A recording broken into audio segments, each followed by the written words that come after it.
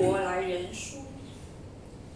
弟兄，圣人圣女们都是借着信德征服了列国，执行正义，得到恩许。他们堵住狮子的口，扑灭了烈火，逃脱了利剑。他们变软弱为刚强，成为战争中的英雄，击溃外国的军队。有些妇女得到了他们那些从死里复活的人，有些人宁愿受酷刑拷打，而不愿接受释放，为获得更美好的复活。另有些人遭受了凌辱和鞭打，甚至被捆绑和监禁。有些人被石头砸死，被锯死，被拷问，被利剑杀死。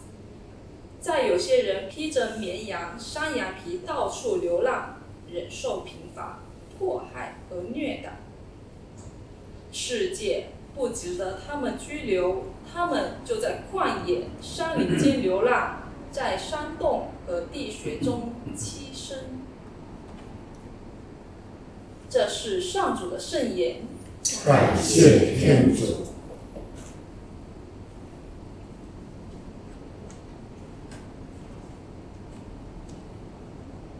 上主救我脱离了一切恐惧，上主救我脱离了一切恐惧，上主救我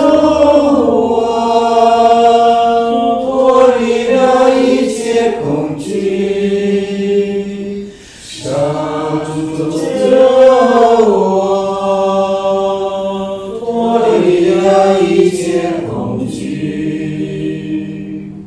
我要时时赞美上主，我的口不断赞颂上主，我的心灵因上主而自豪。谦卑的人听了也必欢悦。上主救我脱离了一切恐惧，上主救我脱离了一切恐惧。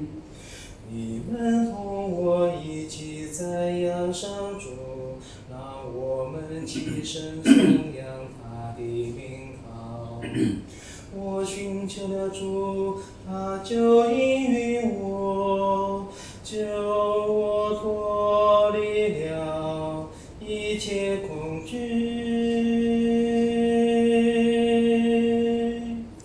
上主救我脱离了一切恐惧，上主救我脱离了一切恐惧。你们仰赞他，就会喜形于色，绝不知满面羞惭。贫困的人一呼求主，立刻浮云，拯救他脱离一切艰辛。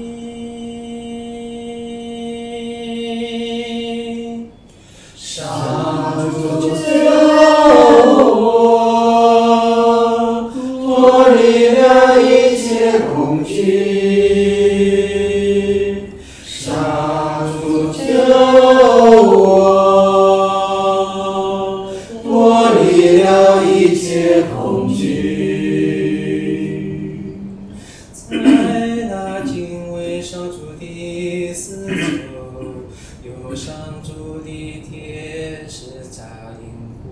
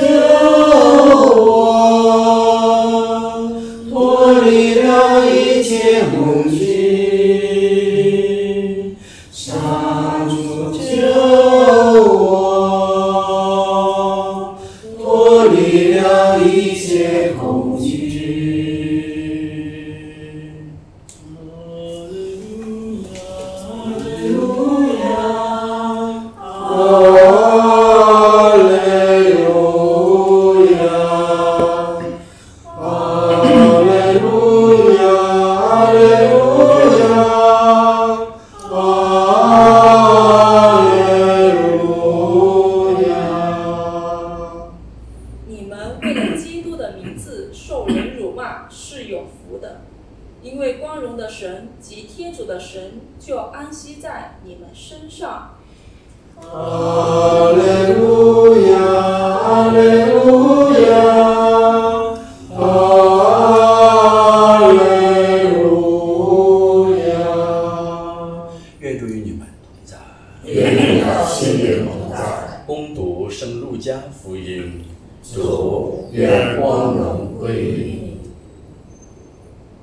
那时候，耶稣和宗徒们下山，站在一块平地上。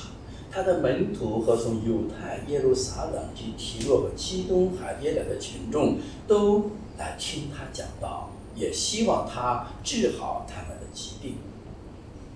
那些被邪魔缠绕的人都被治好了，群众都想触摸他，因为有一种能力从他身上发出来，治好了众人。耶稣举目望着门徒说：“你们贫穷的人是有福的，因为天主的国是你们的；你们现在饥饿的人是有福的，因为你们要得到饱飫；你们现在哭泣的人是有福的，因为你们将要欢笑。如果为了人子的缘故，有人恼恨你们，排斥你们，并且以你们的名字为丑恶的而加以辱骂诅咒，你们才是有福的。在那一天，你们要欢欣雀跃，因为你们在天上的赏报是丰厚的。”以上是基督的福音。基督，我们赞美你。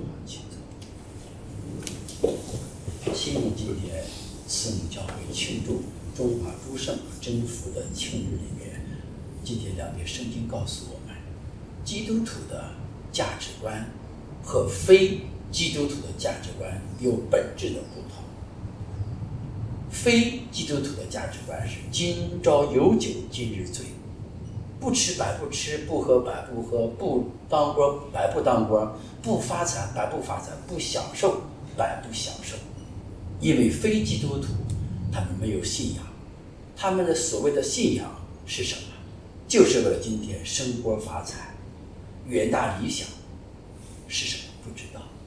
而我们所谓基督徒，我们远大的理想就是跨越了经过了暂时的今世生命几十年，通过死亡要获得永远的生命，回归天父怀抱里，与三位一体的天主、大圣若瑟、圣母玛利亚、诸圣宗徒共享永远的生命，那才是基督徒的最终的人生价值。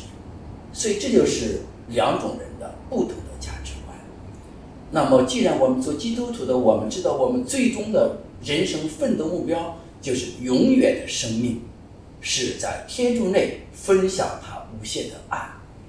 所以因此价值观的不同，因此初心和忠心不同，所以我们以不同的方式、心态和格局来看待人世界的生老病死、疫情、灾难以及无助的事。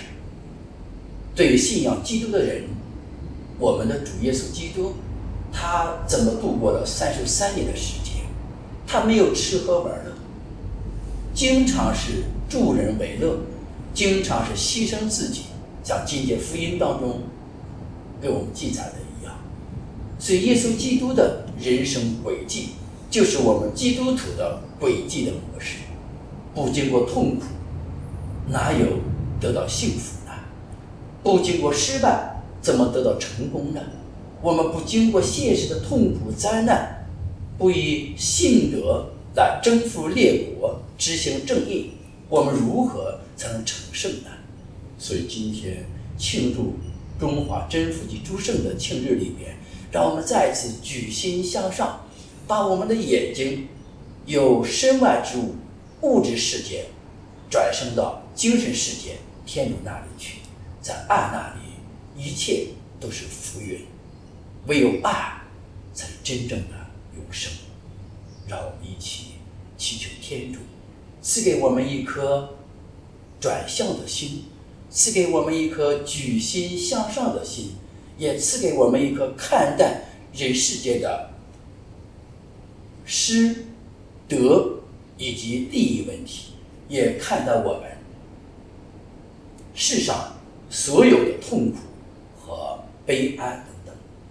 因为今天耶稣基督说，神品的人是有福的。在世界上哭泣自己罪恶的人是有福的。在世界上为了耶稣基督，为了信德，为了耶稣基督而背十字架的人是有福的。在世界上看透痛苦而拥抱痛苦的人是有福的。在世界上为了耶稣基督的缘故被人辱骂、打嘴、污蔑、迫害的人更是有福的，因为天国是我们的，正如耶稣基督他所经历的一切。今天我们在弥撒意象里面也特别为我们去世的爸爸妈妈、父母亲友、恩人、祖宗们祈祷，也分享他们的光荣。